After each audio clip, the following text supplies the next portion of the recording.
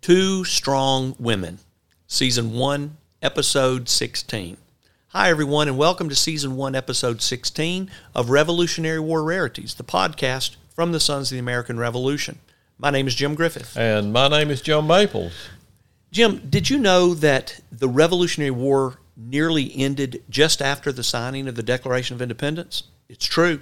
The largest battle of the Revolution occurred on August the 27th, 1776, and was a disaster for the colonials. It was the Battle of Brooklyn, also referred to as the Battle of Long Island.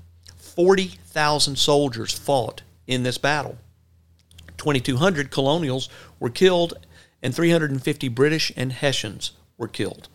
The result of this battle was a terrible defeat for the colonials and the near capture of a significant percentage of George Washington's remaining troops, approximately 9,000 soldiers who were surrounded on three sides.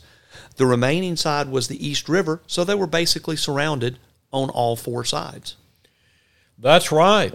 And the result of the battle was the occupation of New York City port for the remainder of the Revolution by the British. Washington was barely able to evacuate his remaining 9,000 men to Manhattan. Had that not happened, the Revolution would have been over right then and there. Now, key to saving those 9,000 men were two groups. One was the Maryland 400, and we will be discussing them in a later podcast.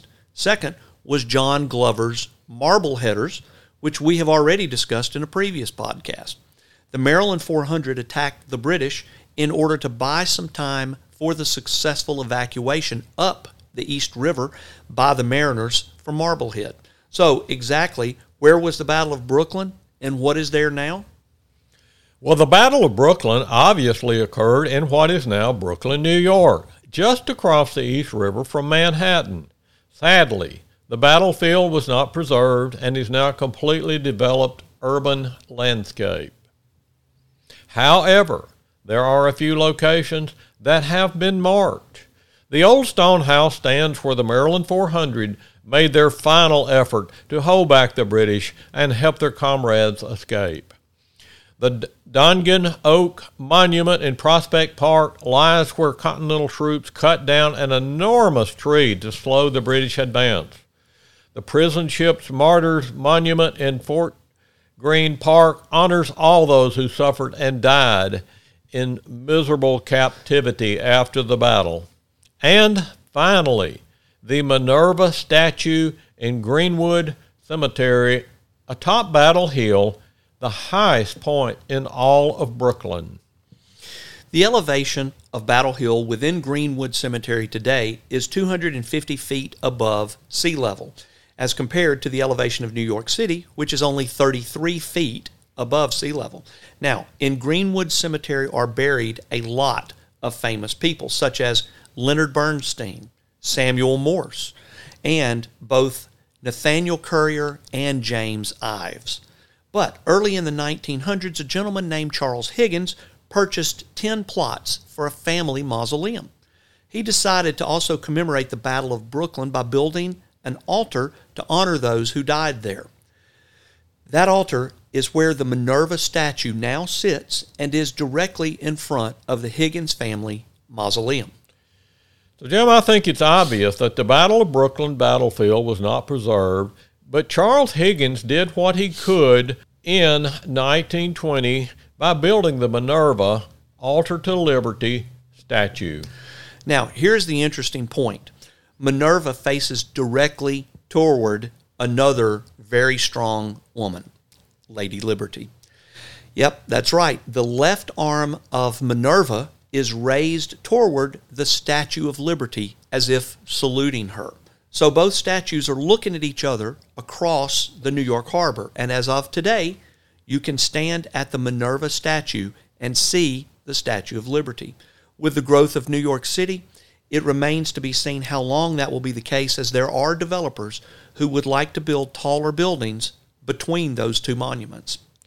So Minerva, Altar to Liberty, is honoring those who fought and died at the Battle of Brooklyn, the first battle to occur after the signing of the Declaration of Independence and the largest battle fought during the American Revolution. And she is saluting the Statue of Liberty, standing guard in New York Harbor, a symbol for freedom, inspiration, hope, and liberty.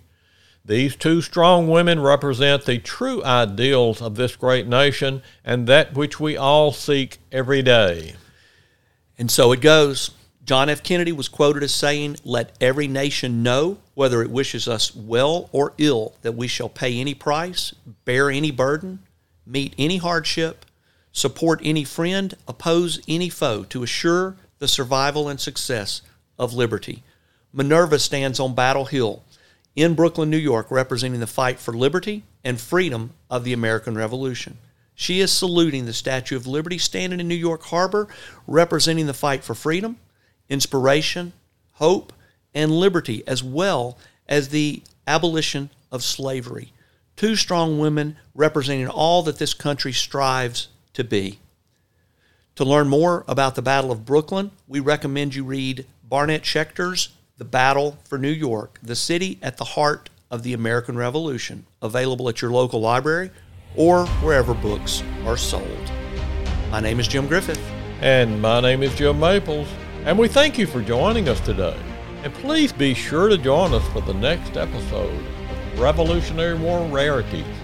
This has been a production of the National Society Sons of the American Revolution, www.sar.org.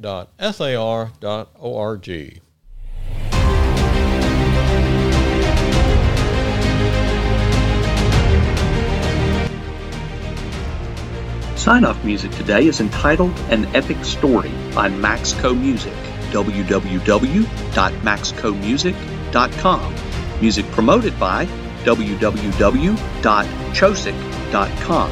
Licensing is Creative Commons Attribution, Share Alike 3.0, Unported, CC BY-SA 3.0.